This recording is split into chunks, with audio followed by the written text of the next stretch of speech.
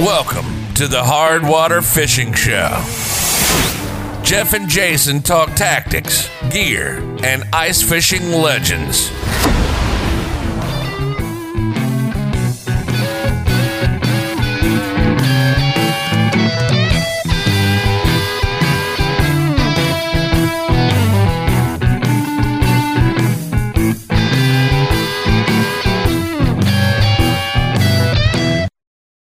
Welcome back to the Hard Water Fishing Show, Season 6, Episode 15. We are going to go on as long as this winter goes on, Jeff, which it is not showing any time of stopping here in the Midwest. And tonight our topic is? We are talking to the USA ice fishing team, right, Jay? Which is absolutely awesome. Oh, I mean, this is a whole other aspect. You'd think after 6 years, we're like, yeah, we've covered most things. This was like a whole nother thing that just never... just went down a whole new rabbit hole. I know. With fishing with these guys. It's like such a different style that I've never thought about before. Yeah. It's going to be cool. You guys are going to love it. It's going to be a neat treat. And this morning, to the point of us going super long, Jay, it was 9 degrees when I woke up this morning. On March 19th. The river, which had thawed by my house, is now clumping up again. And there was ice flows on it again. And some very unhappy robins in the yard.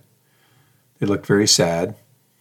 The snowbank at the tallest snowbank in my yard is still to my chin. Yeah, there's some serious snow. So up Duluth, right? Duluth, Minnesota, got like a foot last Friday. The mall ceiling collapsed. Yeah, well, that mall is older than I am, so that doesn't surprise me. Well, that's not saying much, Jay. That's not saying much. That mall's old. that mall looked old when I don't know what year it was built, but it probably early late 70s maybe. Miller Hill Mall. Well, you said it's older than you, so. Well, it's older than what I remember being in a mall. Okay. And it's been there as long as let me rephrase it. It's been there as long as I can remember. Hey, that mall has enabled us fishing. The mall? The mall. There was once a time, we're not in legend time, but there was once a time where we were at the Red Shed, and you require glasses to do most things, correct? I do. So we were up there, and there was a glasses mishap. I don't even know what happened. My glasses break a lot on trips. It's happened to me several times, and it happened that time. This was in the summer, though. This wasn't ice fishing. It was not ice fishing, but yeah, it was the summer. Without the Miller Hill Mall in a 1 hour glasses place, it would have been game over. We would have not been fishing. Let's add one more thing to the mix, and a credit card. Oh, and a credit card, yes. It would have been over. Yes. Because I think we were in our 20s, and there was no cash. There was no cash. Those days. No, none. We did trips for $100. That was back then. Like it was like $100 bill. Like that was my goal. Like to get there, fish, and have a weekend for $100. Yeah, we'd pull the 16-foot Lund up there with my Dodge Spirit. Yeah. That may or may not have had brakes. I don't know. Sometimes it didn't have all the parts. But anyway, we're digressing. Oh my gosh, I'm getting thirsty. I am. So we had Chinese food tonight, and it was high in sodium, so I'm incredibly thirsty right now. But not the Chinese, not Super Buffet. No, actually it was Lucky Buffet here in town. We got lucky tonight. It was good. Yeah, well, Super Buffet, I'm not saying every Super Buffet that's called Super Buffet is bad, but the one we went to was not good. 0 stars. 0 stars. 0 stars. Lucky Buffet tonight would have been a 5-star. It was good. You should have gone there on Thanksgiving. On St. Patrick's Day. I don't, when I think St. Patty's Day, the first thing I think of isn't, let me go get some Chinese food. But it's called Lucky Buffet. I suppose. Yeah, I guess. Okay, there's a connection. No, we went to the Crowbar for... There's a place called the Crowbar? Yeah, the Crowbar. Huh. It's got a big crow on the wall. The crow. Not like a crowbar like a tire iron, but... I was thinking the tire iron. It's the bird. The bird. Nice. Okay, I'm still thirsty, so what are you drinking? Yeah, we still want it. All right. So in and I'm glad I get to go first. So in alignment with the weather currently today, I bought some Samuel Adams, a brew called the Cold Snap White Ale, seasonal. And it's really like me. Unfiltered and lively. This crisp white ale gets a kick from a bright blend of smooth spring spices. I don't know. Well, we're going to see. This is a little out of my wheelhouse, but the name caught me today. I like that you're using a can opener, not a bottle opener, but like a kitchen can opener to open your beer. It's got a little thing on the end of it. Open cans. Open bottles. It's what I have. We're not rich like you. I have a whole separate tool just to open bottles. Can't afford a purpose-built can opener? That's just... No. Why they give those away, I'm pretty sure. It's an all-in-one. Can I drink my beer now? Yeah, go ahead. Yeah, that's good. I like that. Cool. Yeah. All right. We'll see if I still like it by the end of it. I'm glad you could still afford it after you have your can opener purchased. Well, yeah, you don't waste not, want not, man. I mean, I hope you bought another fishing lure instead of. I suppose you don't ever use a multi-tool either. When you go fishing, you bring a screwdriver, a file, 2 different types of screwdrivers, a small little saw, a scissors, two little blades, an awl, and a needle nose pliers, all separate. You don't use a multi-tool? Yeah, actually. This is a multi-tool. I actually, though, for cheaper than a multi-tool, I can go to Harbor Freight and buy a whole tool kit, to be honest. But then your pockets are full. Oh, yeah. Well, all right. I mean, your multi-tool is going to cost $100. My $29 tool kit. What are you drinking? I think I talked about this before. Maybe this season has gone. This is bad tonight. All right. Shellbach dark beer. I think I had this before. Shellbach. It's super good. I love it. I bought a 12-pack and it's gone, and this is the last one. I'm going to buy another 12-pack. It's super good. Okay. I have a thing with Shell beer right now. It's just my fave. Any Shell beer. So This is Shellbach dark lager. It is. There's another Bach beer. What's that? There's lots of Bachs. I know. I had a Bach Friday night. And then just the whole name, just Shinerbach. Shinerbach, that's from Texas. Yeah, Shinerbach. They have it on tap in a lot of places around here. You know, we drink Bach. I like Shinerbach. But we don't drink Mozart. I know, just Bach. Just Bach. I think it's spelled differently. Maybe, I don't know. You think Bach would have drank Bach? Maybe. Is he German? Is Bach German? Oh my God, we should know this. Oh boy. I'm Googling it. All right. Google it right now. Is Bach German? We are outside of our... Hey, Google. My Google doesn't even want to work with me tonight. Hey, Siri. Is Bach German? Yeah, he's German. German composer. Oh. So, is the beer named after the composer? I think it's... No, I don't think so. Is the composer named after a beer? Maybe. Oh, boy, this is deep. Well, how do you spell Bach on your can? It's B-O-C-A-K. I don't think Bach is spelled that way. No, Bach is spelled B-A-C-H. Oh, yeah. I think it's a whole different Bach. Could be just the American spelling. All right. I don't think that. We're never going to get through the show if we don't move along. Why is Bach? Is this turning into like the Google show? I mean, it might be because we don't actually have any information of our own to share. We're going to start doing Chat GPT, and we're just going to have that do the show. Just going to have it answer questions. You won't even know it's not us. We should try that on the show. Like, ask Chat GP fishing questions and see what it says. Like, what lure should I use in Mille Lacs? Yeah, let's do that. We should do that. We're going to do that. That'd be awesome. Yeah, that would be awesome. I didn't tell you this, actually. I had Did you drink that beer yet, or you just waited? No, I already drank it. Oh, okay, good. Carry on. I asked Chat GPT to write me an ice fishing song, and it did. And it had a chorus, and it had verses. I mean, and it actually sounded like an ice fishing show, or song. All right. So I'm going to tell you why Bach is named Bach. Okay, let's go. By the 1600s, it's an old beer. It was being brewed in the Munich area of South Germany. The name Edenbeck, I'm probably not pronouncing it right, was pronounced as Edenbach in the Bavarian accent of the region. And Enenbach means billy goat in German. Shortened to Bach, the name remains with us today, as does the visual pun of a goat on the label. It's goat beer? You're drinking goat beer, man. Mine has a deer on it because that's shells. I don't know. Some sort of four-legged critter, apparently. I mean, goat beer. Yeah, okay. Okay. Bach sounds way cooler than a goat. I know. So this ChatGPT stuff, for people that might not follow world stuff, is artificial intelligence, right? Yes. Is that what it is? Some sort of AI? It's AI. Program. Jeff, can you just pull it up quick? Is that I've never even tried. Is that a thing you can just pull up? So you have to log into it, actually it's really popular, and the servers get really busy, and so sometimes it doesn't answer your questions. But I literally, and I will share it, I asked ChatGPT to write me an ice fishing song, and it did. And I mean, it was like, if somebody sat down and wrote an ice fishing song, you would believe that a person did it. I mean, I just said, write me an ice fishing song. That's crazy. But yes, it consumes tons of data and then acts like a AI. So, yeah. Wild. So go try it out, ChatGPT. Very techie on the Hardwater Fishing Show today. Huh. Okay, well, we're going to have to... Maybe what we should do... Okay, next episode. Here's what we're going to do. Yeah.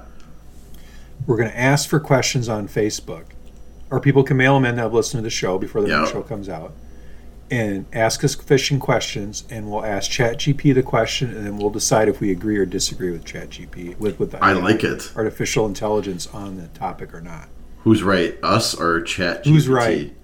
Yeah. Well, we're right all the time. Baby. Of course. What the heck would a computer know that we don't? It doesn't know about ice fishing. All right, so we should probably move on again. We're never gonna get through this show. And you were worried we wouldn't have enough content. I know, that's the way it always goes. Meaningless yarns forever here on the show. All right. So patrons, we thank all of our patrons for the support. Please, thank you. Yes, and I think we just talked about this before the show. You don't have to be we want you to stay a patron forever, but sometimes people come and go, and that's okay. So. Absolutely. We appreciate if you give us a donation for 1 month. We're super excited about that. So it keeps our wives happy. It's really about them. Yes. It's not about us. It's not about us. Yeah, no. It's not about us. But this week, the patron of the show is Wire Hair. So, cheers to you, patron of the show. Cheers. Thank you for your support. With my goat beer. Samuel Adams. Oh, Schellsbach. All right. We've got old beers tonight, like old brands. Schell's is the oldest brewery in Minnesota. It's like 1860s or something. Huh, cool. It's old. There's a story in every drop. Old for Minnesota. Yeah, not like German old. I mean, the German people are like, that's like yesterday. Yeah, it's like new. That's not old. All right, show business. Best way to interact with us is on social media, Instagram and Facebook.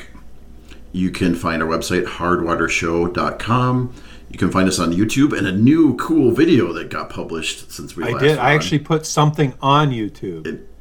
It was, you should watch it if you haven't. It's really good. And subscribe, because if we eventually get to 1,000 subscribers, we actually get monetized. So, well, you never know when I'm going to... It was stupid easy to put a video up. I know. Even you could do it.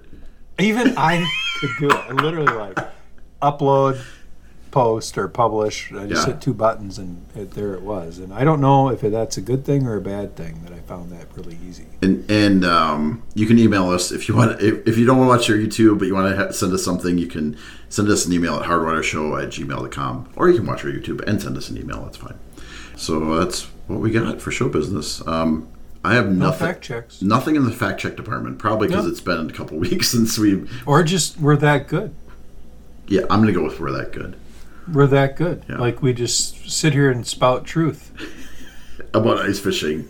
About ice fishing. I mean, the good thing about ice fishing and fishing, and even that, some of that's questionable. But I mean, the good thing about ice fishing, though, Jay, is that there's not any absolutes, right? I mean, you could say the craziest thing about ice fishing, it might just work. So it's hard to be wrong. There are some absolutes in ice fishing. Well, you have to drill a hole. Typically, you want to be on the opposite side of the ice as the fish until you catch them. There you go. That's an absolute. Yeah, you're only going to last a few minutes if you're on the wrong side of the ice. You want to stay on the top side of the ice. All right. Well, so stay on the top side. That's our recommendation. All right, so we'll move on to listener news. And before we jump into that, I did get an interesting thought. So I occasionally talk to people who go, oh, yeah, I was somewhere and heard your show. So one of my neighbors knows that I have a podcast, right? And we were out on an outing on Saturday. He goes, yeah, so we were listening to the radio, and here's your podcast about ice fishing on the radio when we're driving around. So just randomly. Why was it on the radio? Because he was listening to it in the radio. He was just in the car. But how did it just randomly come on? He was playing it in the car, and the neighbor was in the car with him. Oh. And he goes, "That's my neighbor." Okay, I'm lost the whole. I might have told it really badly, but I was trying to skip over parts to make sure everybody's still anonymous, right? But got it. But my neighbor, we were at this outing, and he Cub Scout. We're at Boy Scouts. Cub Scouts, the Boy Scouts now. So we're at Boy Scouts, and we were talking, and he's like, "Yeah, I got into the car, and your podcast was on." He's like, "Yeah, he likes ice fishing, so." Oh, cool. And what he didn't know, he was his neighbor. So my neighbor's friend listens to the podcast. So thank you, neighbor friend. All right. So did you see this picture about Tubuli, Jay? I did. That is super cool. And we got that from a listener, right? Up north kayak fishing. Yeah, so he fishes Mille Lacs a lot. Remember earlier this year where I said I saw this poor guy crawling across the broken ice? And that's this guy. Then he called and said, "Hey, that was me. That's this guy." So I need to hook up with him and go out fishing, because I don't really know how to catch these things on Mille Lacs, and you can't fish for other things this time of year, and there's still 3 feet ice out there. So yeah, so he's using so he's fishing tullibees. Yep. And which I didn't even know were in Mille Lacs, but that makes sense. I would call it a whitefish. A whitefish. Even though I know there's differences between different kinds of those fish, but I would call it a whitefish. To me, yeah, I would agree. Super fun to target. Uses a flutter spoon with a flash on it. Well, down to a panfish jig with a waxy, apparently. These are the things that we fished at Vermilion, weren't they? When they come from way up and then all of a sudden dive down like a rocket and then dive back up. They are go back up. Super aggressive. Super fast. And super fast. They swim in and out, but you need to smoke them if you keep them.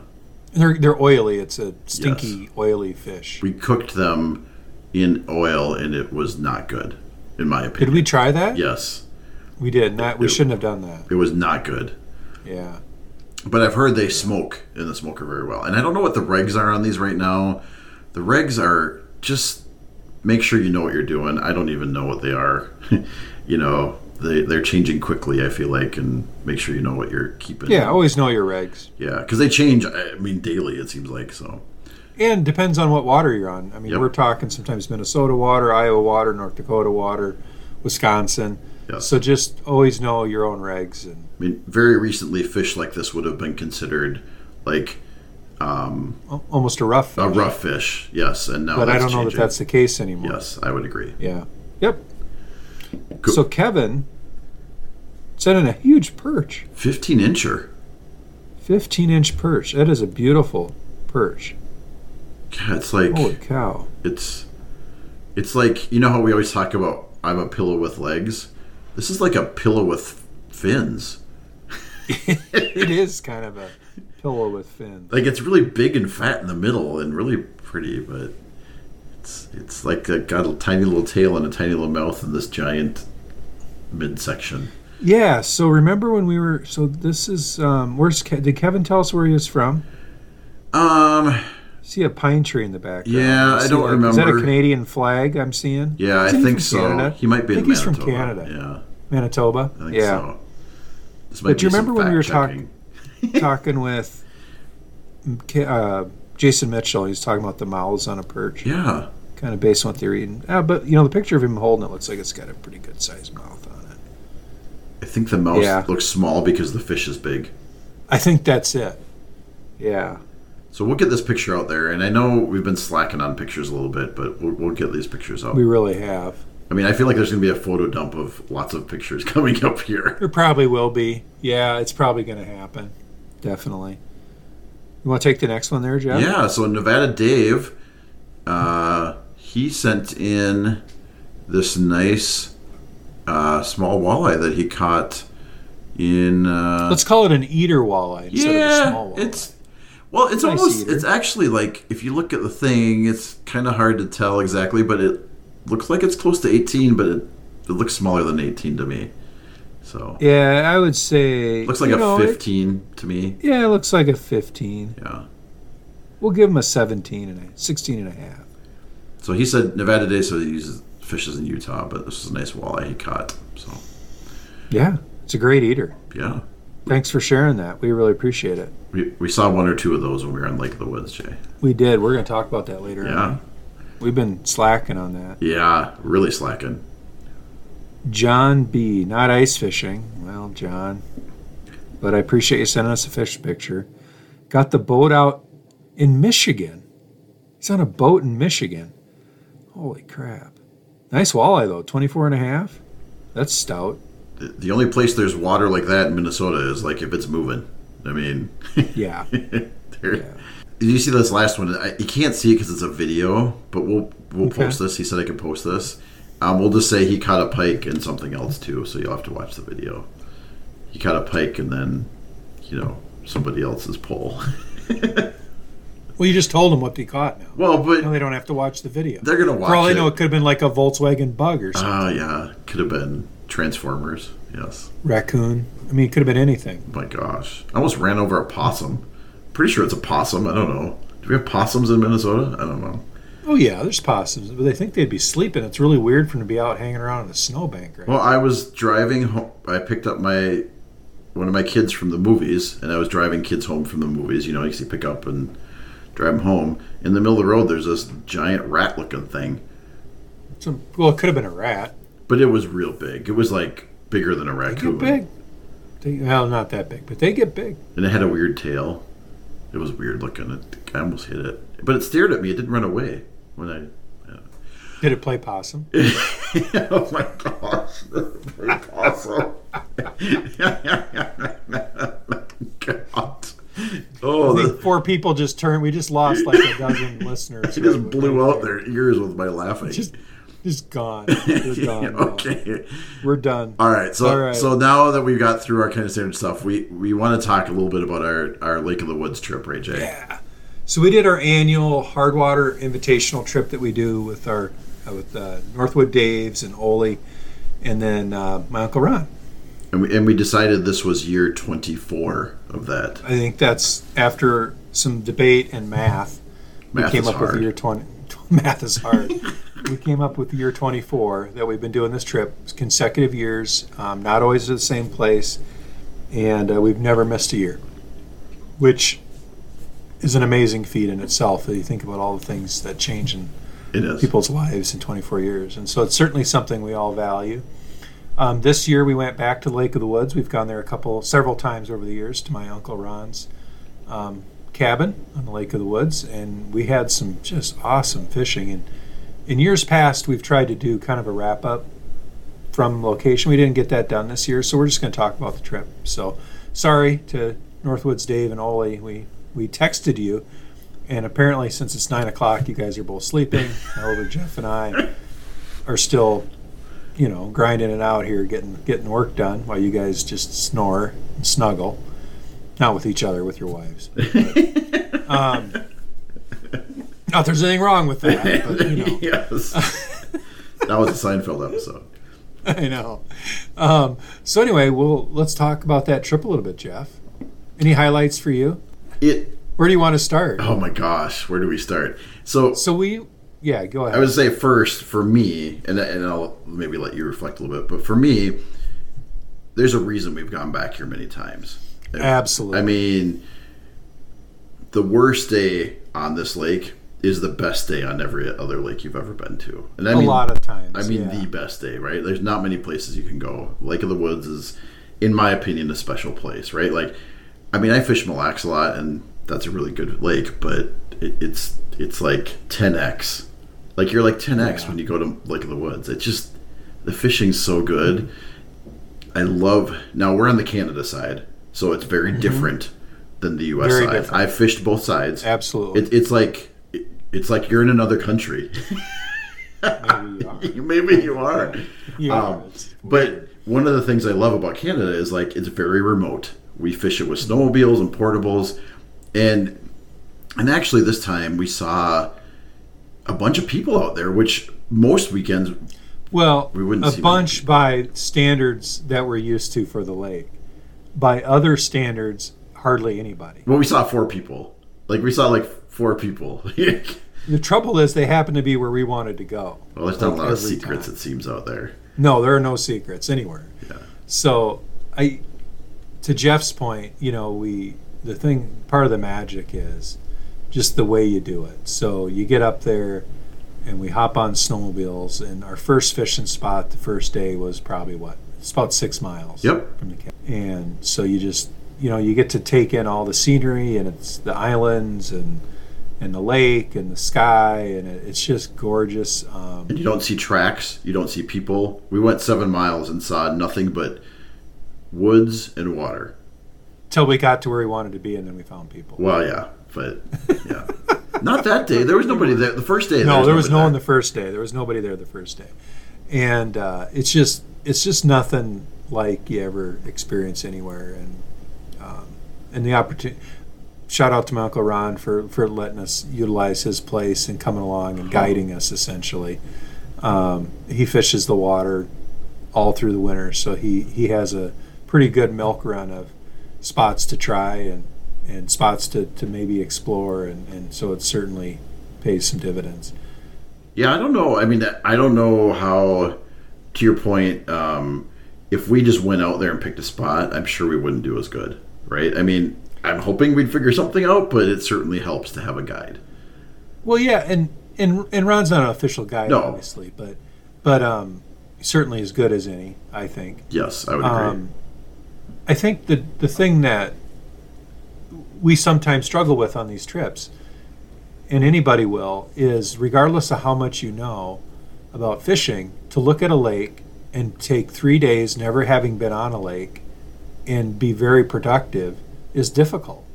Mm-hmm. I mean, because we go to lakes that we've never fished in the summer, never been on in the winter, and you pick 3 days, often for us out of January and February, and try to look at a map, and you just kind of go back to conventional wisdom. So you don't know all the intricacies of that water. And that's difficult. And so what we benefit on Lake of the Woods is that institutional knowledge that Ron has from fishing that lake all the time. And then now we've gone there several times, so we kind of are getting to get our own little milk run in our heads of, hey, we remember this work 5 years ago or 2 years ago really well again, and you start putting it together. So it's really that repeated fishing of an area. And I know we've talked about history can get you in trouble sometimes, but it seems like on Lake of the Woods we haven't gotten in trouble with being stuck in our spots. I mean, it's no, but we're not afraid to move either. No. We didn't. Did we ever fish? We fished one spot night and morning. But other than that, we moved. Like, we never fished the same water twice. You're right. Even though we caught a ton of fish in each spot. Yeah. Well, some fish. I guess some fish spots were better than others. Well, some spots were slower than others. But sometimes size was the difference. Yeah. Not a lot of volume, but there was a particular spot, Jeff, maybe you can share with us. Not the spot, but what the size was. That kind of the story kind of set the stage for the day, maybe, on that fish. Yeah, because that was our first day, right? Day one? It was our first full day, because we had fished the evening on Thursday, so that was on Friday. Friday, yeah. So our first full day fishing, because when we got up there, we left at like 5 in the morning, even though I didn't want to get up there early. We got up there and fished the evening. Whining the whole way.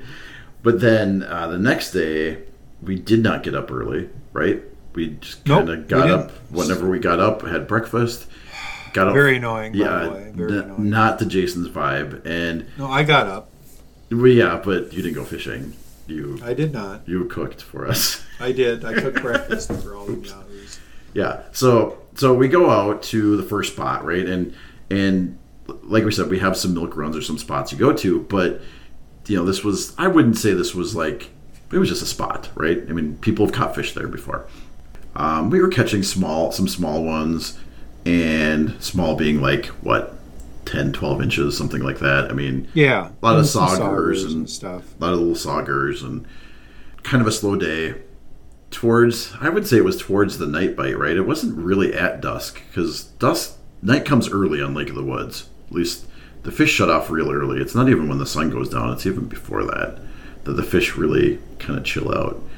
But it was about that time, I would say. I mean, we have 4 o'clock, maybe 5 o'clock, probably somewhere between 4 and 5 o'clock. And I had been all day switching lures because nothing was really working. I tried a drop chain, kind of the perch talker we've used, went to something bigger, but I finally went to my go-to on Lake of the Woods, which is a glow perch. Now, we've had glow perch, buckshot glow perch. We've had some debate whether there's kind of a lot of variations of glow perch, even though we call it glow perch. It was a lighter glow perch. I mean, they have lots of variations, but anyways, it's a buckshot, and it's like the 1/8 ounce ones, so it's not the smallest ones, it's not the biggest, the quarter size ones, it's the 1/8 ounce ones, and it has glow and it has noise. So I'm jigging, and we've had a slow day, and I see a flat, real quick on my flasher, I see a fish come up and it hits it, and I mean it hits it. It's not a sauger. So when we catch big fish, I was fishing with Northwoods Dave. Jason and Ole were fishing in the other shack, and Ron's in the third shack is how we were fishing. And usually when you get a big one on, it's kind of a team effort, right? I mean, a big fish, you're not just going to pull out of the hole with your line, right? Like a 15 you can, but... And ice. So we were sitting on 2.5 inches of ice, 2.5 feet of ice. Oh yeah, thick ice. Probably another 8 inches of snow. There's a lot of snow. Yep. Really hard packed snow. Yep. So there was quite a distance to get a fish up a hole and then onto the ice. And I mean, we were at the extent of what a ice auger will do without more extensions. I mean, we would not drill in the snowdrift because we couldn't get through to the ice. Yeah, so on Ole's Ion, you had to kick the snow out of the way, otherwise it'd pop the battery. Yep, exactly. So give you an idea. Thick ice, and we all elected to bring 8-inch augers. We did. For weight or whatever, we're like, we don't need those big auger. The big augers, they take more juice to drill holes, and it's 3 feet thick, and that just takes a lot of the time. So I'm into this walleye, and every time you catch a big walleye, you're like, is it a northern or a walleye? Because the big walleyes and a northern, I mean, they fight different, but like those big fish just are so different to catch than a 17-inch walleye, right? Well, and I think it though, Jeff, if I can interject, it's because you want it to be a big walleye. Yes. And so you don't want to, you're trying to figure it out. And there's always that hint of doubt that maybe it is just a northern, right? But maybe it's a northern, not a monster walleye. Yes. So I'll just now I'm going to shut up and let you tell the rest of your story. Maybe. Yeah. So again, back to the assist. So usually you got 2 guys in a shack. When you get into a good one, the other guy reels up his line, right? So Northwoods Dave reels up his line. Well, first he has that was my fish and I should have caught it. And after they get over that, right? He reels up his line, and then he will pull your transducer out of the hole, right? So they get that scenario out of the way, and then kind of help you get that fish out of the hole because you're just not going to horse it up, right? And I'm pretty sure it's a big one. And Dave looks down the hole. And he's like, "Oh, it's got to be a northern." He's like, "It's a northern," and I think he's wishing it's a northern. And I look down the hole, and I just see this giant eyeball staring back at me up the hole, right? All I see is this big eye, and I'm like, oh my gosh, this is a giant, right? And so we couldn't get the head turned because we have an 8-inch hole, and the fish fought, but eventually it got kind of tired, but they don't want to come straight up, they want to lay sideways, right? So I'm staring at this eyeball, but you're scared to yank too hard, right? Because you don't want to break your line. And so finally I'm like, well, I'm going to have to pull because it's not going to magically turn its head up the hole. And we get it up, and I pull it up, and it is a giant walleye. So how giant, Jeff? It was 29, my new personal best walleye. Solid. And it was not a skinny 29. No, it was a giant. It was fat. So we took some pictures quick and put probably her. I don't know how to Yeah. tell, but put them back in the lake for future reference, but for future catching. But those fish are like old. I mean, they're like teenagers, aren't they? I mean, a fish that big, I think, is in its teens. They're old and they're not good eaters. No, yeah, we weren't going to keep it. The only reason you would keep it is to hang it on your wall. We took some pictures. I always talk about getting my 28.5 mounted, and now I've gotten a 29.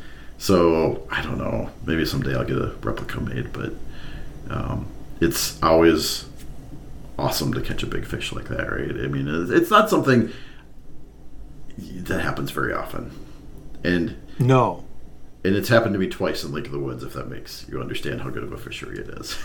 And we didn't go back to that spot again because we didn't want it to happen again. Yeah, we didn't fish there because we didn't catch very many fish. No. So nope, it was pretty slow except for that big hog. Yeah, that was a big one though. So, but Jason, you did catch a big fish in that spot. Not in that same spot. Yeah, it was the same day. No. Well, I mean, you can tell that story. I'm pretty sure it was the same day, but we can disagree. But anyways, it was either the first. I caught that in the morning. No. Yeah.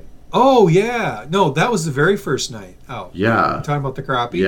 Yeah. So tell about that. That's. Yeah. There I was minding my own business, and I caught a fish. Okay. How about a few more details and why it's impressive? I don't know. I was a little surprised about it. So I caught a fish. I reeled it up. And I thought, okay, it's a nice, decent little walleye on, and I pull it up, and it was a crappie. It was a nice crappie. It was 14-inch crappie, which is, is a nice size crappie for Lake of the Woods. And it was actually the biggest one I've ever caught. I've caught 13 and a half.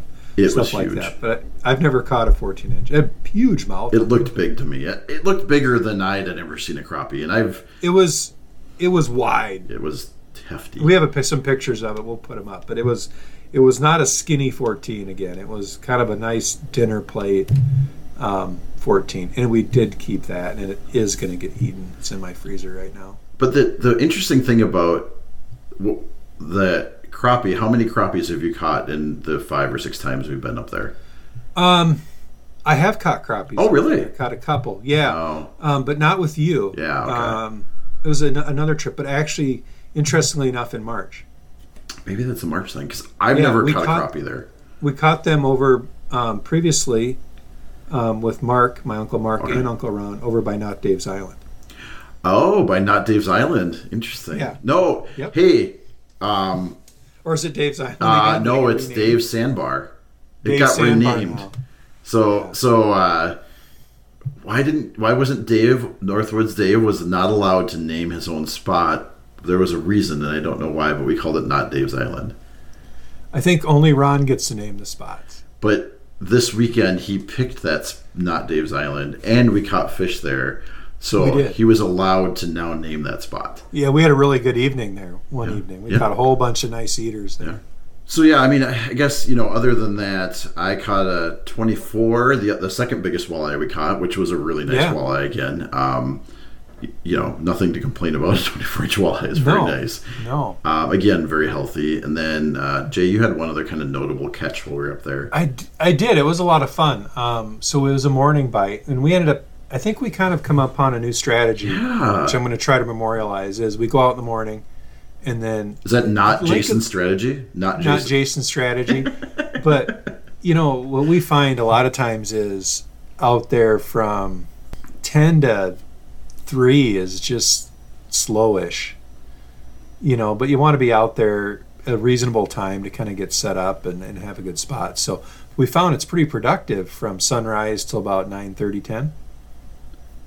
So we started doing the last several days is we would get up early, which is hard for this crew. It's hard. It's hard for me. By the time they get coffee and poop, it's like an hour and a half process. Well, it's kind of a vicious cycle there. Like coffee, bathroom, coffee, I know. Bathroom, it's just coffee, like you don't bathroom. get coffee until you're out in the ice, and you can poop on the ice if you want. No, that's what you're trying to avoid at all costs. I know. I'm just telling you, it takes them forever, but got them all out the door.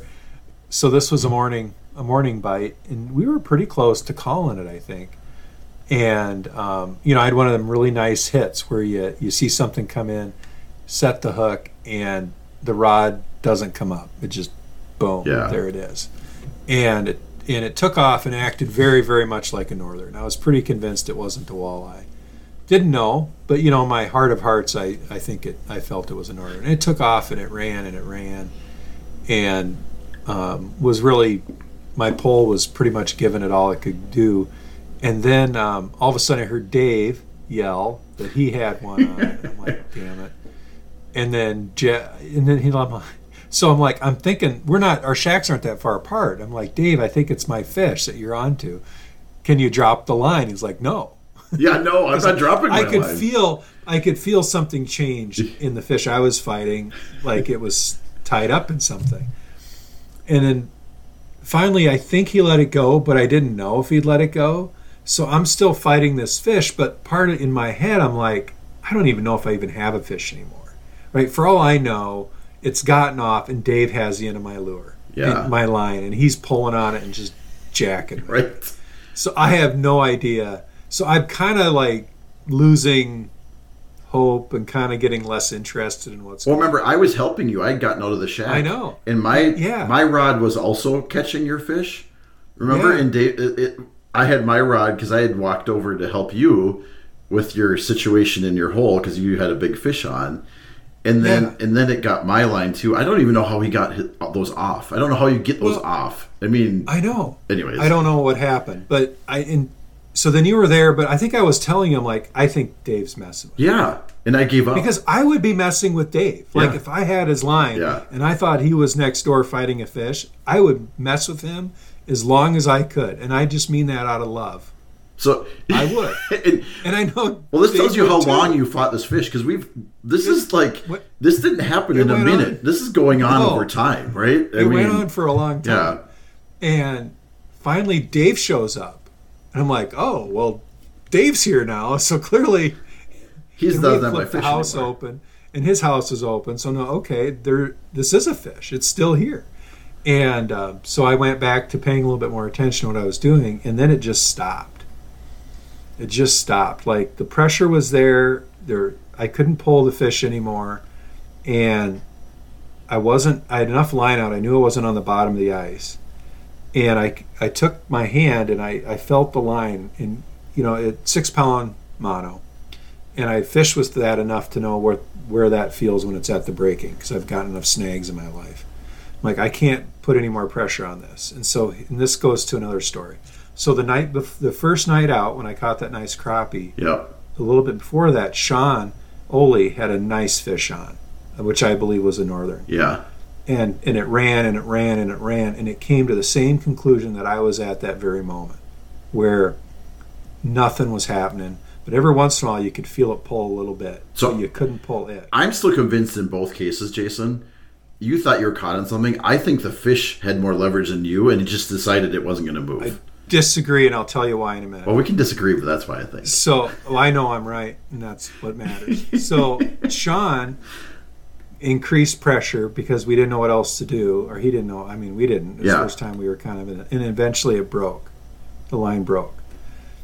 And we talked after that. We're like, what else could have done? Because his belief and my belief is that the fish had snagged itself around a rock.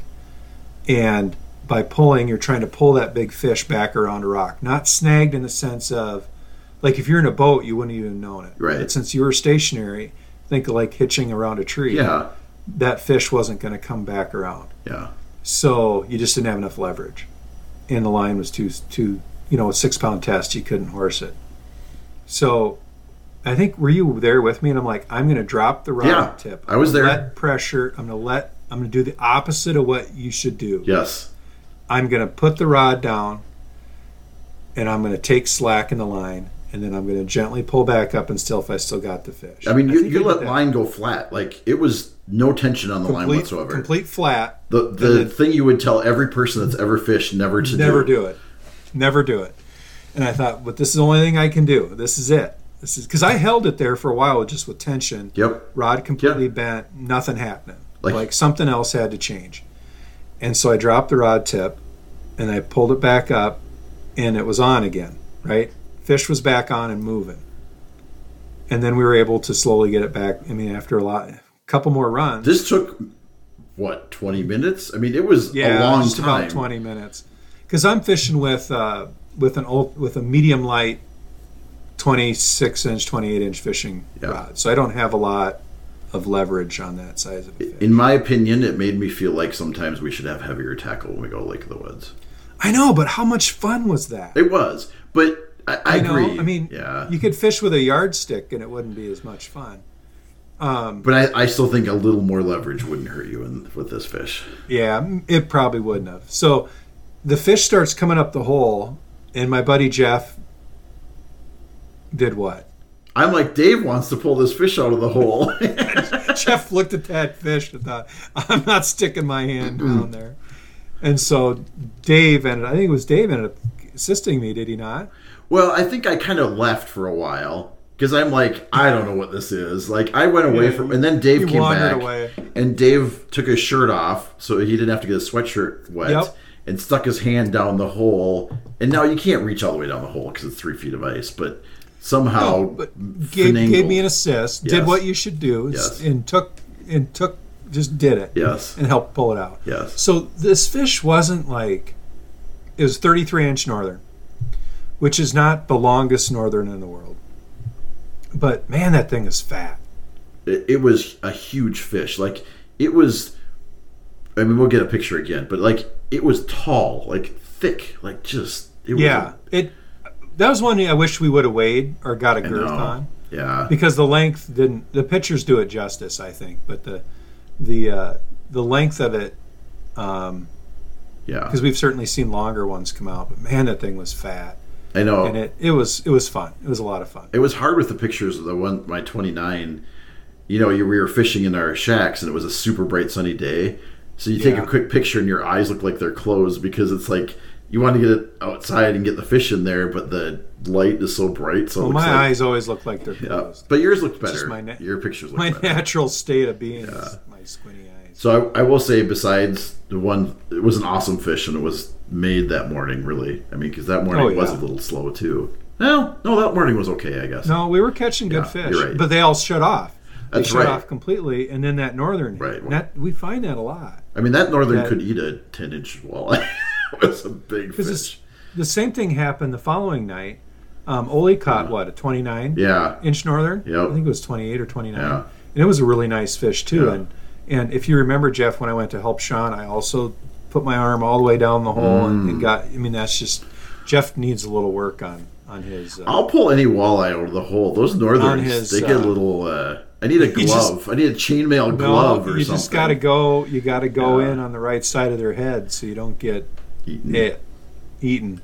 So the other thing I would say, even if you go with the fun light rod, when I am on Lake of the Woods, so I'm Mille Lacs. I'm going to interrupt you because I need to go back to a point, and then we'll come back. So Jeff, your point was that because you weren't sitting in the shack with me, Ole was, that fish was just sitting on the bottom and I couldn't move it. Yeah. I stripped about 30 yards of line off that rod.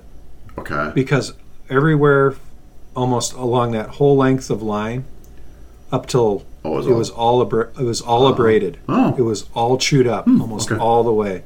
So that fish, it was. I believe firmly because we're fishing off that rock point. Yeah. I believe that fish dived down towards deeper water and it hitched itself around a boulder, and then there you are. Sure. So, and that was on what was the spoon I had on? Oh, that was on a little Slab Seeker crappie spoon. Yeah, I need to get some of those. Dave uses those Slab Seekers. That was that's a small treble hook. Yeah, Dave likes those those Slab Seekers. Do really good up there. Yeah, they do. Okay, now we're on to you. I'm done. Oh, I was going to tell you. So, thing about line, and something that I would do differently if I was you next time that I did this time. When I'm on Mille Lacs, so I've been fishing with braid just because I think it's more durable. Just been doing it. It kind of sucks when it's really cold outside because it kind of freezes up. But other than that, I find it superior in most ways besides the freeze up part. But when I'm on Mille Lacs, I put a floral leader because Mille Lacs is very clear water, and so the fish pay more attention to that. Lake of the Woods is a very stained, dark lake, and you can run braid and the fish don't care. I run straight braid all the way to my line, and when you get those big northerns on and you get the big walleyes, you have a little more confidence in your line not breaking versus mono. It's the same pound. It's 6 pound test. It's not super heavy, but it's I don't know. I like running braid, especially up there. I tell you, every time I've moved away from mono, I've had regrets. Yeah. And so maybe it's old dog, new trick scenario, but I got new mono put on those before I came up to Lake of the Woods, spooled on, and it's just the performance works for me. And yeah, I've tried different stuff, and it just never worked. I don't know. I like the floral, and on Clear Lakes with the braid and then the floral with the spinner. But on Lake of the Woods, I just run the braid. I will also say, for what it's worth, that with the leader, you now have introduced another knot into the equation. Yeah. And if you run a little swivel like I think you do, don't you? I do. You've now introduced 2 more knots into the lineup. And that means I would have needed to tie 3 consecutive knots in the same situation without error. Yes. And without making it weaker. I gotcha. That may have caused me to lose a fish. Yeah. And so maybe I have some trust issues with my own abilities. Yeah, maybe. And we did a whole episode of knots, and I should be using the uni knot. I'm still using the same. But I still use a knot stupid. Well, because it's hard to see it, and you're just I know that's the knot. And actually, the 29 I caught, I also had a quick clip on there, like little quick snaps. Ooh. It all held up. It was totally fine for a 29-inch walleye. So just to saying. Yeah, I know. When I saw that hole, or 8-inch hole, and it ran long enough, I could see the line was creating grooves in the ice in the bottom of the hole. Ooh, I was very happy that I had, because you can't control that fish. It's going to go sideways. It's going to go sideways. There's nothing you can do. And maybe that's where the abrasions on my line were coming from, was from the ice. It could have been. Because I could see it was digging into the sides of the bottom of the hole when it would run sideways. Oof. And that's where I'm like, that braid gives me that extra, like, I mean, you still never know. You can break it, but that braid is like, I mean... It's pretty tough stuff. Yeah. Anyways, so it was a great week. Those were the highlights, though, right? I mean, it was great fishing, great time. Yeah. So you won. What award did you get there, Jeff? Yeah, so we have certain awards on the we do. And I came home with a trophy. It came home, largest walleye of the trip, really of any trip ever that I've been on with anybody. So we got that. And then we also have kind of a best angler, and I got that because I got the 2 biggest walleyes, and I probably caught a lot of fish every day. I mean, and I would say you had your hustle on that trip. Yeah. You were energized. Like last night, I drilled a hole and I sat. Yep. But I was catching good fish. Yeah. I caught fish, and so I was real happy. Jeff was like pounding it out, man. He was out there drilling holes and moving and walking. It was a beautiful day. We had some gorgeous weather. I think for 3 days we pretty much sat outside. No, 2 days. The first day was super windy. It would have been great if it wasn't. And that's one thing I loved about there too. Like, the weather was awesome, so we were outside. I love being outside. I like being, this is going to sound really weird, but like close to the ice. In my wheelhouse, I have a great time. People come up, but you feel very disconnected from the outdoors. It's great, and if it's 20 below, you're going to feel disconnected from the outdoors because absolutely it's 20 below outside. But on a nice day, I love being able to be outside with my auger and my rod and a couple minnows and just trolling around, looking for spots, looking for fish. I don't know. It's my warm, happy place. I mean, I got a suntan. I came home and Aaron's like, "What were you tanning?" I'm like, "We were outside the whole time." I was at a meeting after the trip. One of the ladies I work with goes, "Gosh, what beach did you go to?" I said, "Canada." Yeah. Yeah. Yeah, I came home pretty tanned up too. But it was, I mean, I just love being outside, and it's awesome. The calm and sorry, I'm getting way off subject here, but this is a subject. You're out there, there's not many people, you hear, you're kind of, it's not quite like deer hunting, but it's like there's not a lot going on. Nature kind of forgets about you a little bit. I don't know. I just really like it. Yeah, that's the reason we do what we do.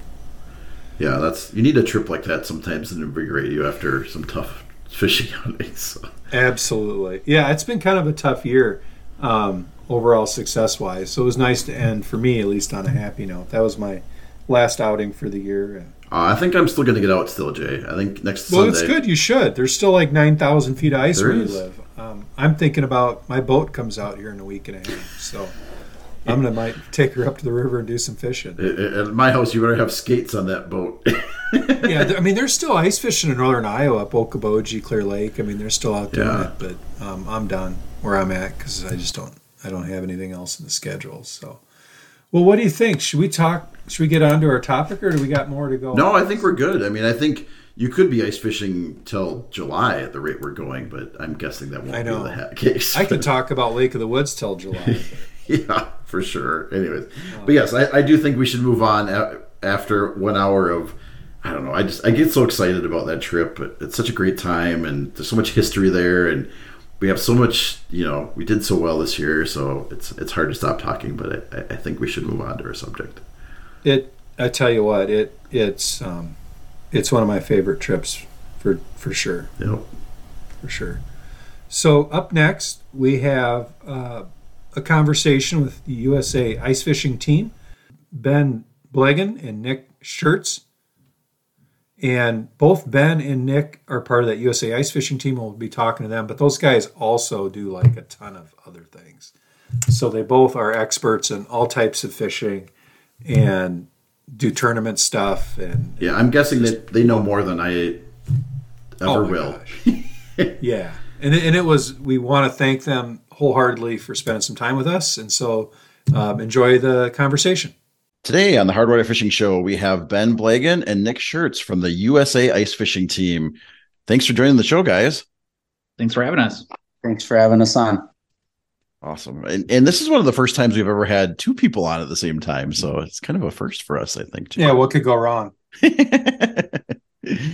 right. So yeah, we have a few questions, but we want to kind of start off with what is the USA Ice Fishing Team? So the USA Ice Fishing Team is a team that's put together, represents the United States at world fishing events. So usually there's one event a year. It operates underneath the authority of the United States Angling Confederation, which is the fishing federation that represents the USA Ice Team and other disciplines at world championships. And cross our fingers, maybe in the future in Olympic events as well. Ooh. So so that might be a whole nother episode for another day, but nonetheless there's a lot to unpack there. But the USA Ice Team is comprised of 5 anglers and 1 reserve angler, and then a ton of support staff that go along with the team that really they're one of the most important aspects of our team as far as really getting down and doing the dirty work. So so that's what the USA Ice Team is on the short version of it. So how did you guys get to be members of the USA Ice Team? What was that journey like? I'll start with that. So I saw, just basically following fishing in general, that there was some stuff going on with the USA Team. I think the first United States team was put together in about 2008 to go to a world championship. And then in 2010, there was a world championship in the United States in Rhinelander, Wisconsin. And that happened to be just a few, probably 25 minutes from where I live. I didn't really find out about that till after it happened. And I've been involved in competitive angling for quite a while. And I thought, well, that's pretty cool. And then I think once I heard about that, I kind of started following some of the competitive ice fishing, started watching the North American ice fishing circuit and some of that stuff. And then in 2013, the World Championship came to the U.S. again, and it was in Wausau, which is also within an hour of my house. And I'm like, man, I got to get involved in this. And it just seemed like it was right up my alley with competitive. I mean, I've competitive fished in open water for quite a few years, and I thought, you know what, I'm going to try this ice fishing out. And then I saw a listing for tryouts, and the tryouts for the USA Ice team were to be held in Rhinelander, which, like I said, 25 minutes from home. And my wife looking at me when I saw that flyer, and she's like, "Yeah, you should go do that for sure." So, and I went to that first tryout, and everybody was, good. Seemed like a great group of guys and a well-run operation, and very competitive. And they kind of told me what I was getting into, and helped me with a little bit of the tackle end of it for the kind of fishing that they were going to be doing. And yeah, and from there, the rest is history. I made the top 5, and I was super excited for that. And it's been quite a ride since. I've been to 7 world championships since then. So 2014 was my first one in Belarus. That is really cool. And the fact that it was so close to home to get involved, when does that ever happen? Yeah, it just kind of fell into my lap. I don't know that I would have traveled far, but I'm like, what a great opportunity to represent the United States. And like I said, I fish. Like I'm sitting in a hotel room right now. I'm traveling for a walleye tour event, where I'm fishing for 6 figures. And it isn't. I mean, I think the U.S. fishing, even though there isn't like monetary prizes you're going to win, you're fishing for a gold medal. And to me, that probably hits home and is probably my biggest deal out of the whole year.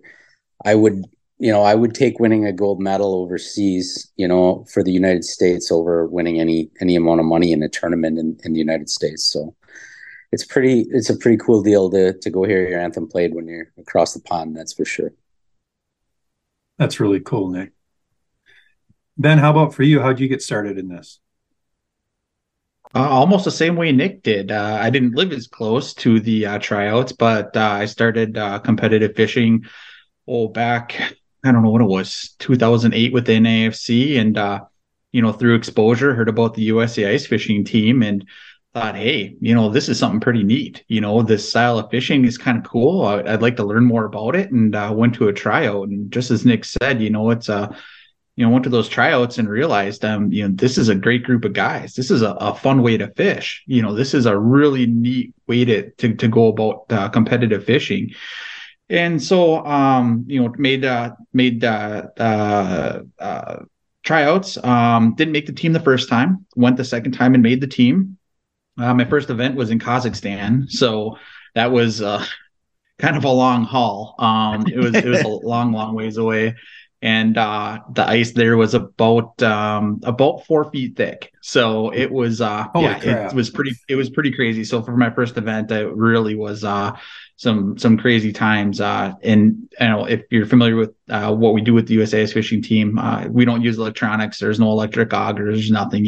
So it's hand drilling through 4 feet of ice, and it's quite something. You do it, and it's hard. It can be difficult, but nonetheless, it's exciting. The process, the event itself, the tournament itself is just it's amazing the way it's set up.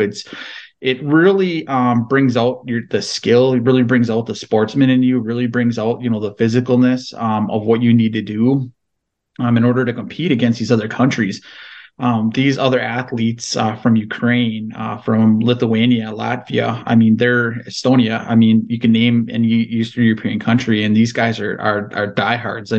You wouldn't think about it here being the United States, but they are, as competitive as anyone here in the United States. They want to win the gold medal just as bad as we do. And, so it's just an amazing way to fish. It's an amazing way to competitive fish, and it's something a little different than what we're used to here in the United States. But that's what I wanted to do. I wanted to learn. I wanted to learn the tools, the techniques. I wanted to learn how it's done over there. So that's what really got me attracted to this to the USA Ice team.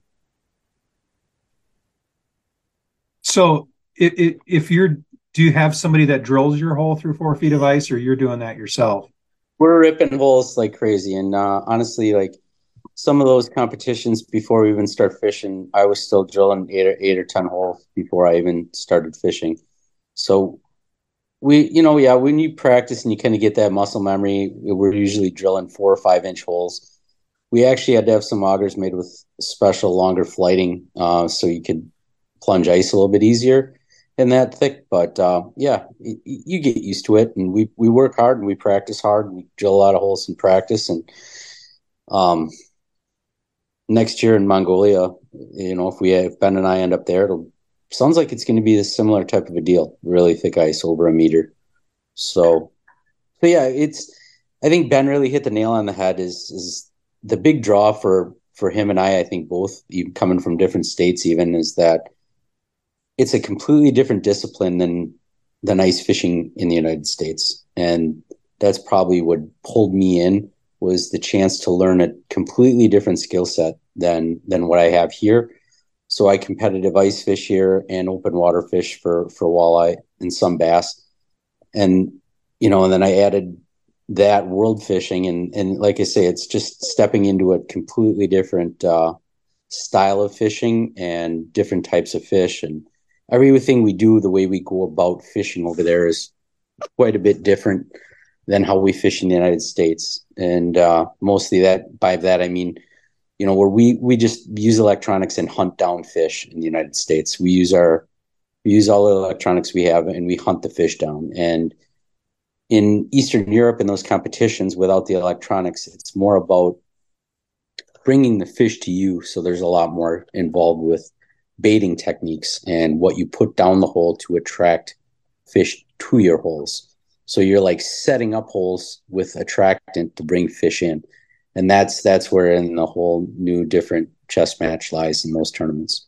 So you gave one example of how it's quite a bit different than what we do in the States. Can you give any other example of like technique or how you go about locating fish when you're over there? Sure. One of the biggest things is that staple baits here in the United States would be like Euro larva, basically spikes and waxies and things like that for panfish. Most of their fishing over there is done with bloodworms, and those are like kind of like a lake fly larva bloodworm like we have in some of our mud bottom lakes in the Midwest.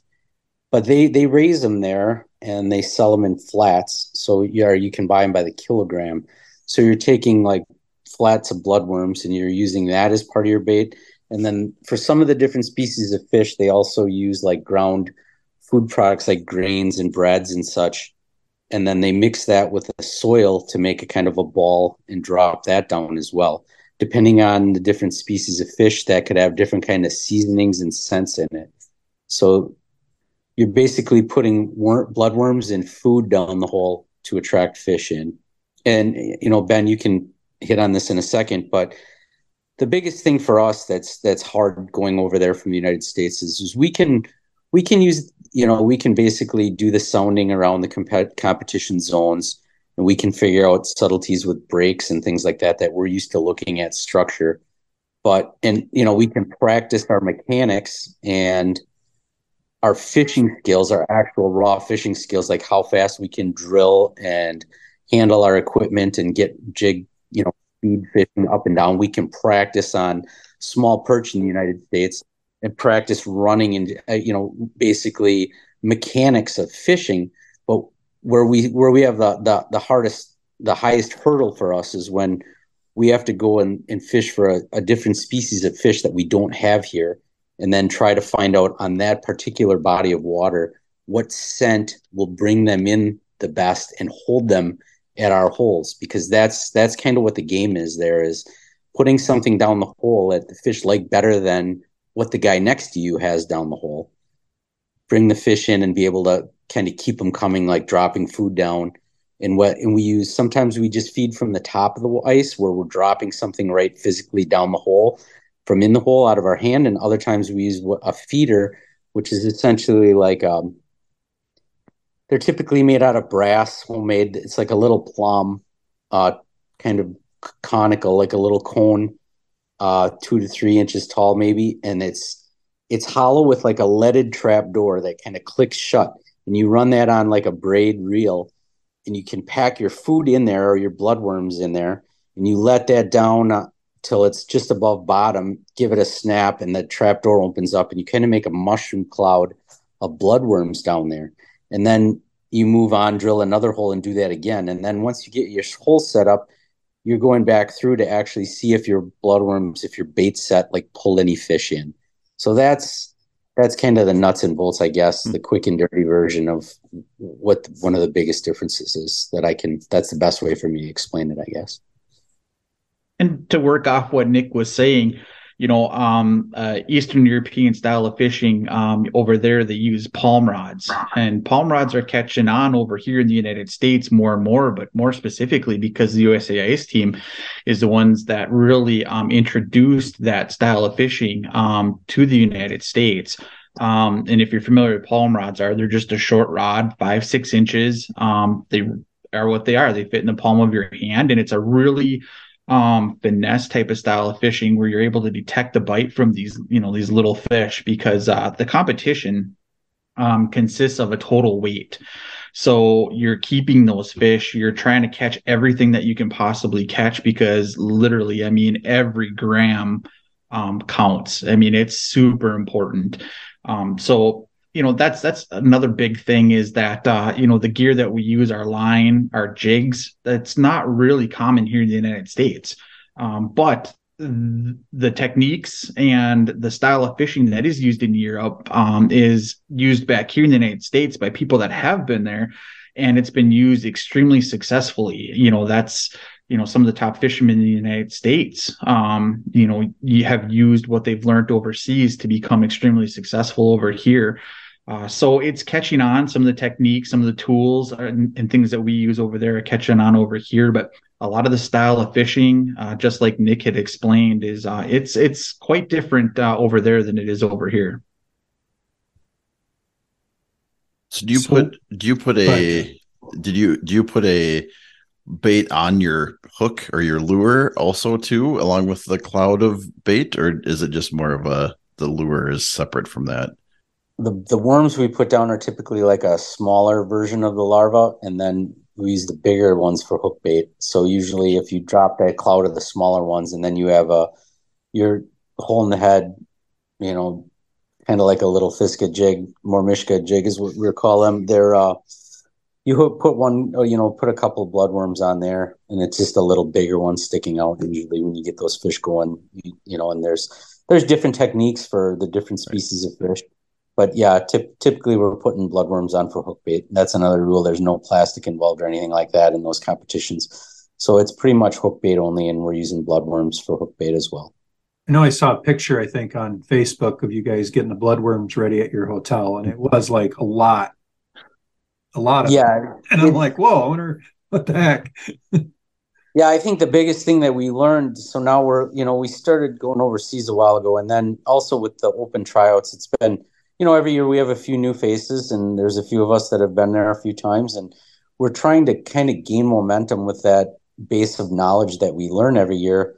And just in like probably 2019 or 2020, we've been trying to make enough friends with some of these other teams where they, we need a little bit of coaching from some of them on some of the stuff that really there isn't any access to. It's not even something you can really Google, like how do you keep your bloodworms and keep them clean. And what was happening the first few years I went is we would buy bait, and they would sell us our bloodworms to our team, and we'd keep them like wrapped in newspaper in a refrigerator. And then we'd get out on competition day, and our bloodworms were like dark. They're red. They weren't bright red. They were kind of starting to turn dark, and there was dead ones in there. And, we really didn't have any idea how to take care of them. So that was one of the huge steps for us that we learned in Bulgaria. We had some friends from Lithuania have their bait. They have a special person dedicated, most of these teams do, to dealing with their bait. And it's very work intensive to keep them fresh and happy. It's kind of like, I guess, like I would equate it to somebody in the summer trying to keep leeches healthy. You have to wash them and get the dead ones out. So there's like a process of like rinsing them and letting them go through a strainer, and the live ones will crawl through, and then you have the dead ones in the strainer in water, and then dump them out, and then rinse the other ones. And then you kind of have to like hang them in a mesh bag, get them mostly dry so there's not too much water in there, put them on paper towel, then wrap them in newspaper, and tell them a bedtime story. Sing to them a little bit, and then put them back in the fridge. So yeah, it's very work intensive for that. And that was the step we learned probably in Bulgaria the best. And we were able to kind of continue with that this year finally and keep our bloodworms alive. But then now this year, what we found out with this tournament, there was really no perch involved. The redfin perch were not on this venue too much. And that's probably the only one that we can kind of relate to. So we were hoping it would be more of a roach tournament. That's like the European roach is it's kind of like a golden shiner type of a minnow. What we have here, something we'd use for pike bait, but that's a big sport fish over there. And then the bream, obviously. And bream they kind of look like a gizzard shad, and they range same in size up to a couple pounds even.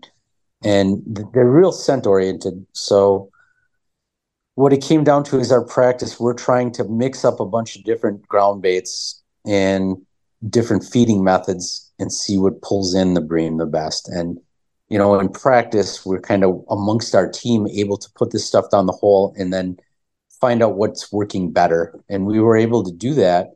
But then similar to Kazakhstan, which is also mostly roach and bream, when we get into a competition zone and put that food down, it seemed like, the top 5 teams that are always the top 5 powerhouse teams, whatever they have down in their hole seems to pull them better. So like our speed and mechanics and our fishing might be great, but, we're still a little bit learning curve on how to make up the right concoctions for that particular body of water.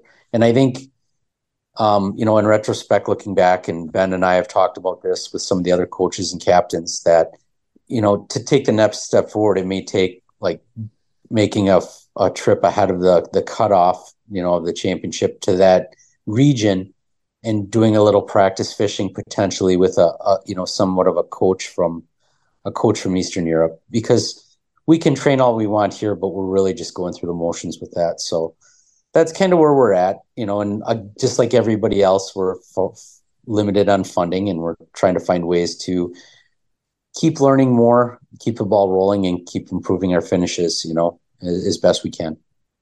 I'm thinking we might need an on-site trip to watch the team. Is it a spectator sport if a guy would fly to Mongolia? Yeah, no, absolutely. It's a spectator sport. Usually when we are overseas, there are a ton of locals that come out and will watch the competition happen on Saturday and Sunday. So the competition is basically 5 zones. They're called zones, and one angler from each country is in a zone. So there's space around the zones. There's one space that's kind of immediately next to the zones called a neutral zone that is 5 meters. Nobody can really go into that except for the captains and coaches. But then beyond that, there is just basically the rest of the lake, the rest of the area where all the spectators can come and watch. And a lot of times there's kids out there, and, there's moms and dads, and there's a lot of media out there. So, and they're all filming and watching what's going on and listening and seeing, all the anglers, doing their work out there. So, yeah, so anybody's welcome to come and watch and, see how it works. So we try to do our best at, dialoguing everything that we do over there. And sometimes we're so busy that, it just doesn't happen, not everything gets recorded. So you don't really get a chance to take pictures and video of everything you absolutely want to or need to. So it's a little, sporadic here and there on exactly what we do. But nonetheless, it's a really neat competition to watch. It's just a lot of movement, a lot of things going on, and a lot of, usually, sometimes not, but a lot of fish being caught, especially in Estonia. There was a lot of bigger bream being caught. So that's always pretty exciting to be able to get up and close and watch that happen. Do you guys have a favorite country so far that you're like, hey, I hope we go back to here? Ben would agree. They're all so different. They're really different. And I think that's what probably pulls me in the most is that, they are so different. And that as a tournament angler, I've always liked to travel more. There's guys that I know that tournament fish and like to fish the same bodies of water and try to just see how well they can do on their home body of water. But I like to travel all over and fish new bodies of water. And I think everyone's been considerably different so far. The one I think I really would have liked to seen the most is one year when we were in Ukraine. They had a venue set up and the ice just wasn't going to hold up for the dates we had, and we were there, and they had to move off site. So they were kind of scrambling to set that up, and the fishing was not great. But I think the fishing on the venue they had picked was great. So I'm kind of hoping that all the bad business going on there right now can get taken care of at some point, and hope someday to go back to Ukraine and fish on that body of water, because those guys, they put a lot of work into that event, and it would have been great to fish there with them. So we have some good friends from over there. Yeah, I think adding on to what Nick was saying, he's right. Nick's right. Every country is different in its own way, and to be able to have the opportunity to do this and to travel to these different countries is amazing in itself. I think I can speak for Nick too when I say, yeah, there's every country we've been to, we can pick out amazing characteristics that we really love from it. So it's really hard to narrow it down. I mean, if you ask me about food, I might be able to tell you, or ask me about, some sort of building. There might be, a building in a country that I like more, but really it's just an amazing opportunity to be able to travel and be able to experience this and be able to have the opportunity. And that just takes away from, just, thinking about, well, I don't want to go here, or I'd like to go here, or this sort of thing. It's amazing, and it's kind of want to go everywhere. Jason, obviously we're in Midwest, I'm in Minnesota, Jason's in Iowa. When we first started the podcast, it was like, we fished in Minnesota, we know what that's like. We fished, a little bit in Iowa.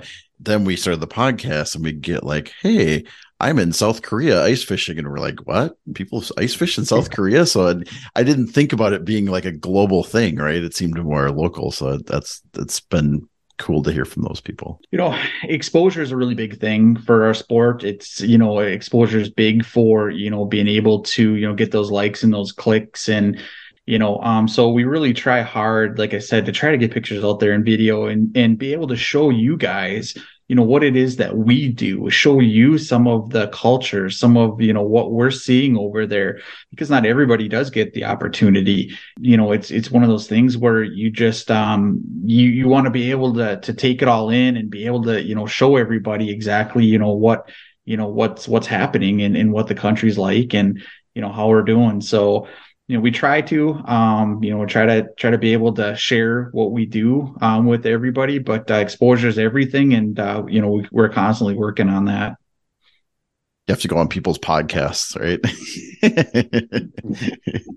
So one thing I always like to ask people, I know I asked you how you got on this team, but I'm always interested in what people's journeys were for getting started in ice fishing itself.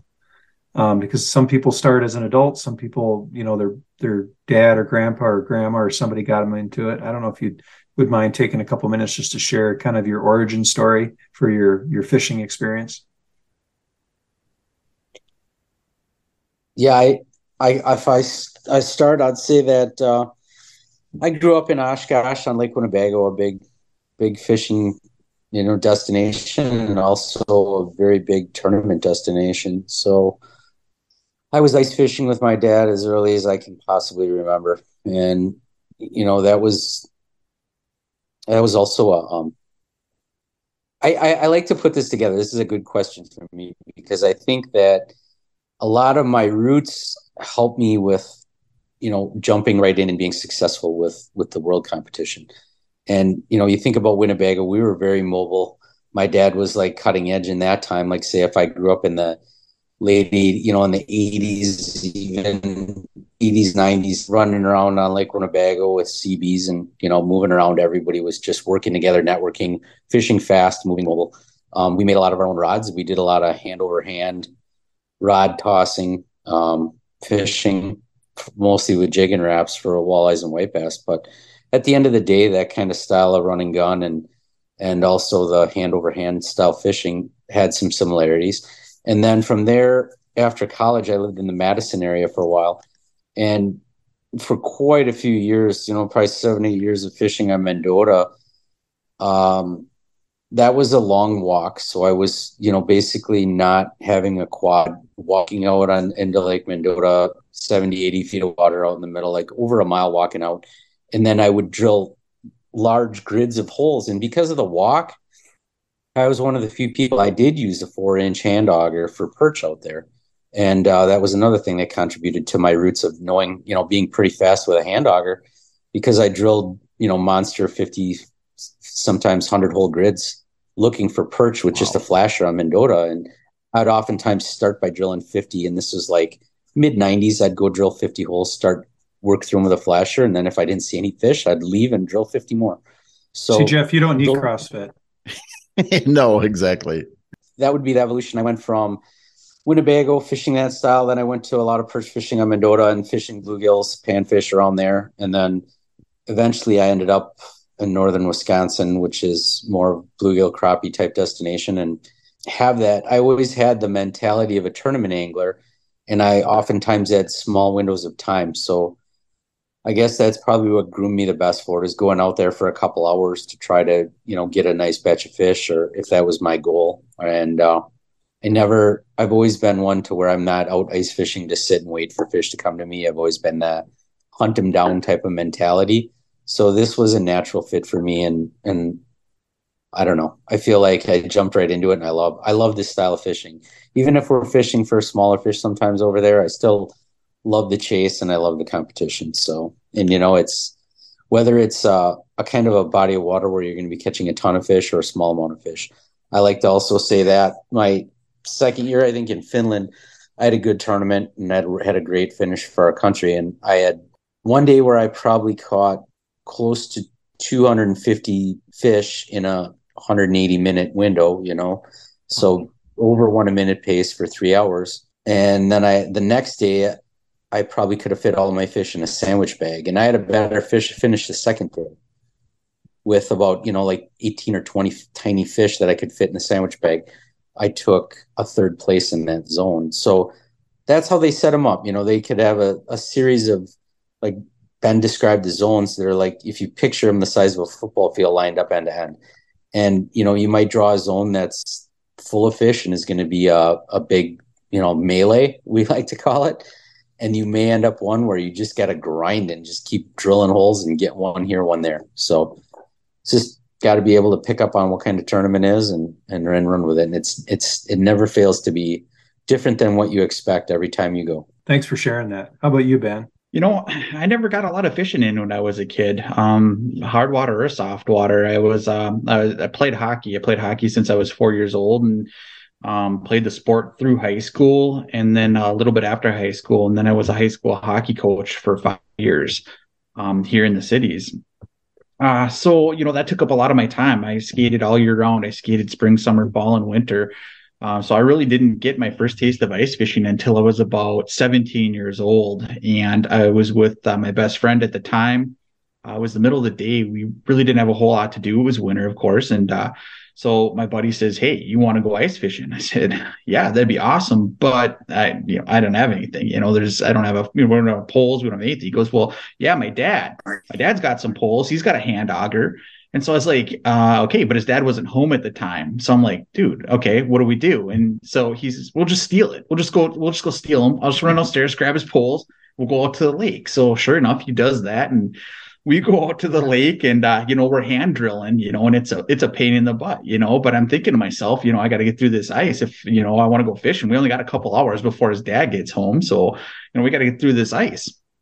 So we did, we drilled 2 holes. He fished one, I fished the other. And my first fish that I caught, I didn't know what I was doing. I just put a lure down. He grabbed some minnows. His dad had some minnows from the day before. And so I put a minnow down, and it was probably about half an hour, 45 minutes later, I had a bite, and it was a big fish. And I ended up fighting it for a while, reeling it up. And the coolest thing was like I said, never fished before. So I didn't know what it was. What was this thing coming up through the hole? And I think everybody for their first time could really, say something like that for their experience. But all of a sudden, I get the nose up through the hole, and it's a pike. It measured 27 inches. Wow. And after that, I was hooked. I was completely hooked. I mean, you catch a fish like that for your first fish, your first time, and, you don't want to leave the ice anymore. So you combine that with my competitiveness for playing, high school, and, playing hockey, playing sports. And, obviously, like Nick just said, competitive fishing was, a great fit for me. And especially this format where we have 3 hours, you're literally, you're drilling tons of holes, and it could be through 12 inches of ice. It could be through 4 feet. But, you're competing against the best anglers in the world from their countries. And that just, the drive that I learned while playing hockey, just continued on into into these events, into these world championships, and the grind. I love it. I just love the competition. I love how physical it is. I love how technical it is. And, it's just, it's a perfect fit for me. And so I grew from those two things, the first time I was fishing and my hockey. And, this is where it ended up. On ice, just a different ice than the hockey ice. I guess ice. Yeah, I guess ice has been the theory since I was about 4 years old. So it's it kind of continues on. I'm 43 and haven't stopped yet. So it's kind of a neat concept. Sounds like it's a natural habitat for both of you guys from the beginning. So what have we forgot to ask you? What else do you think our listeners would like to know about what you guys do, or advice you have to share? Or I would just say the best advice I have is to get involved in it. Think about yourself as an athlete, and it causes me to work more on, focused on health and nutrition than I normally would. And I do go to the gym. I go to CrossFit 6 days a week, usually when I'm not training, and take care of myself, do a lot of running, and, stay very fit. So I don't really have any of the physical weakness when I'm out on the ice in a competition, if it turns into something like that. Because like I always say, if you're better physically, you'll be better mentally. So, more so than like some of the Midwest fishing, and that's kind of beer drinking and this is a totally different ballgame. Yeah, I always just say you keep hustling. I always tell people to keep hustling. And when a lot of questions I get from people are, how can you stand not fishing with a flasher? And I say, well, the biggest thing is visualization. And whenever you're dropping and, whenever you're dropping down a hole, you're focusing on, you should be visualizing that there's a fish looking at it all the time. Every time you're dropping, get down to bottom and fish holes fast, and one of the best guys we know in the world from Ukraine, they call him Bunny because he's in and out of holes so fast, and you just got to keep hustling and keep dropping until you find him. So that's the best advice I have. That's really interesting, Nick, because with electronics, for the first time this past trip, one of our friends had a live scope. Mm-hmm. And so what you found yourself doing really quick was not doing anything until something showed up on the live scope. But while he's crawling on the bottom, you wouldn't see him on the live scope anyway. So there's that tendency to not, with electronics, to not fish it the whole time. So that's really interesting. Yeah, it's a totally different mindset. We've used the live scope a lot in tournaments, and basically it's almost like what we call when we fish in a tournament with the live scope across the basin, like making a trolling pass, because we're drilling, looking. If there's no fish, we carry on, drill, no fish, carry on, rather than wait. But this is just like that, but more magnified, that you don't get to cheat and look 100 feet. You get to drill more. Ben, anything to add to him? This sport, the USA ice fishing team, and what we do is, very physical. It's very in depth. It's very technical. And it's a lot of fun. Like I said here, like we said earlier, you don't get to experience this type of fishing in the United States. Unless you do come to USA ice fishing team tryouts. And people that do think it's an amazing event. It's just amazing way to fish. No electronics. It's just you, your mind, your body, your pole, and the fish. And that's all there is. And I love it because I think it's just the purest way to fish, and so it's pretty neat stuff. And I get a lot of questions, how do we get involved? How does somebody like me, somebody from central Minnesota or central Wisconsin, or, even somebody down south, Iowa, that, says, hey, I love fishing. Can I get involved? Is this something I can do? And the answer is yes, absolutely. You need to have a willingness to learn. You need to have a willingness to be competitive, and be open-minded, and just really want to be able to, fish, this type of way. And the best way to do that is contact, one of the, one of the anglers, contact the United States Angling Confederation by going online, usangling.org, and navigating our website. It'll, on our website, you'll be able to find all the information you need for all our disciplines that U.S. Angling, operates. And from there, you can find contact information, and just don't be afraid to reach out to any one of us, whether it's a board member, whether it's a program director, whether it's an angler. We're all excited about what we do here, and I don't think I guarantee you there's not one guy that won't sit for hours and talk about it, because it's just a super cool thing. So, if anybody's looking at getting, involved, in any which way whatsoever, whether they want to be part of the team or whether they want to volunteer, you at the United States Angling Confederation, we're looking for people to get involved all the time through volunteering. We hold world championships here in the United States, usually 1 to 2 a year. This year is the World Kayak Black Bass Fishing Championship, and we're always looking for volunteers to get involved. Help out, with the event, help out with boats. If we have a black bass boat event or a predator, which is, walleye and, any predator fish. If we have a predator world championship, we need boats, so there's some really neat ways to get involved for you to get your foot in the door in order to be able to help out, in order for you to see what, all these anglers are doing. And when we have our world championships here in the United States, what, the top anglers across the world are doing. And, it's I think I can speak for just about every angler. We're a bunch of friendly guys, so don't be afraid to reach out. And if you're interested, get involved and volunteer and, and go about it that way, because let me tell you, it's a pretty neat thing that Nick does, pretty neat thing that the USA Bass team does, that the ice team, everybody that we all do here. So it's, I find it, a lot of people think it's really intriguing, and it's definitely something to talk about and something to get involved with. I think I need to sign up for check this out next year. I don't know. I know, you guys got me thinking. Yeah. Are you guys done for this year? Are you guys done with the ice fishing for the year? Yeah. So as far as anything with the USA ice fishing team, yeah, we've completed everything, that we do in a year. So we look forward to being able to head to Mongolia next year. As Nick mentioned, next year's World Championship will be in Mongolia. So it's a long plane ride. Yeah. It's a real long plane ride. And, another amazing country, another amazing, venue, amazing people to go visit and go, take a look at and go experience. So, we're excied about it. And, like I said, if you want to get involved, just reach out to anybody at usangling.org and figure out how you can get involved as well. Awesome. But I really, really appreciate you guys sharing all this information with us. I know this topic will be new for a lot of our listeners. So I really appreciate the information and you guys sharing your experiences with the team.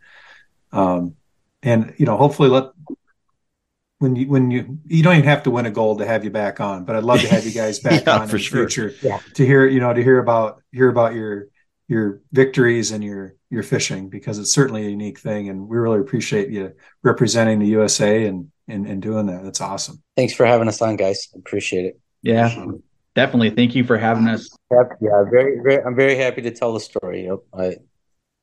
I wish we could get out there more.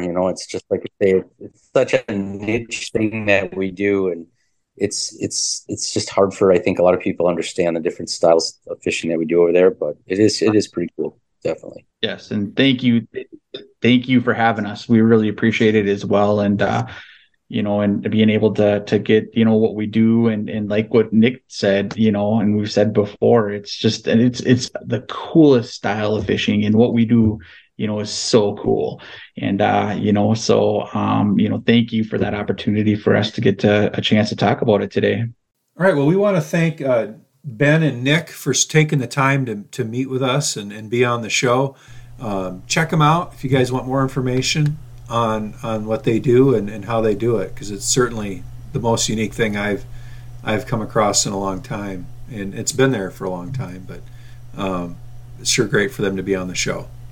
So thanks everybody for listening tonight. Tight lines. Cheers. 5. You've been listening to the Hard Water Fishing Show with Jeff and Jason. Say goodbye. One of the most unique podcasts on the planet, where we talk about tactics, gear, and ice fishing legends. We'll be back soon. Bye-bye. Till then, signing off.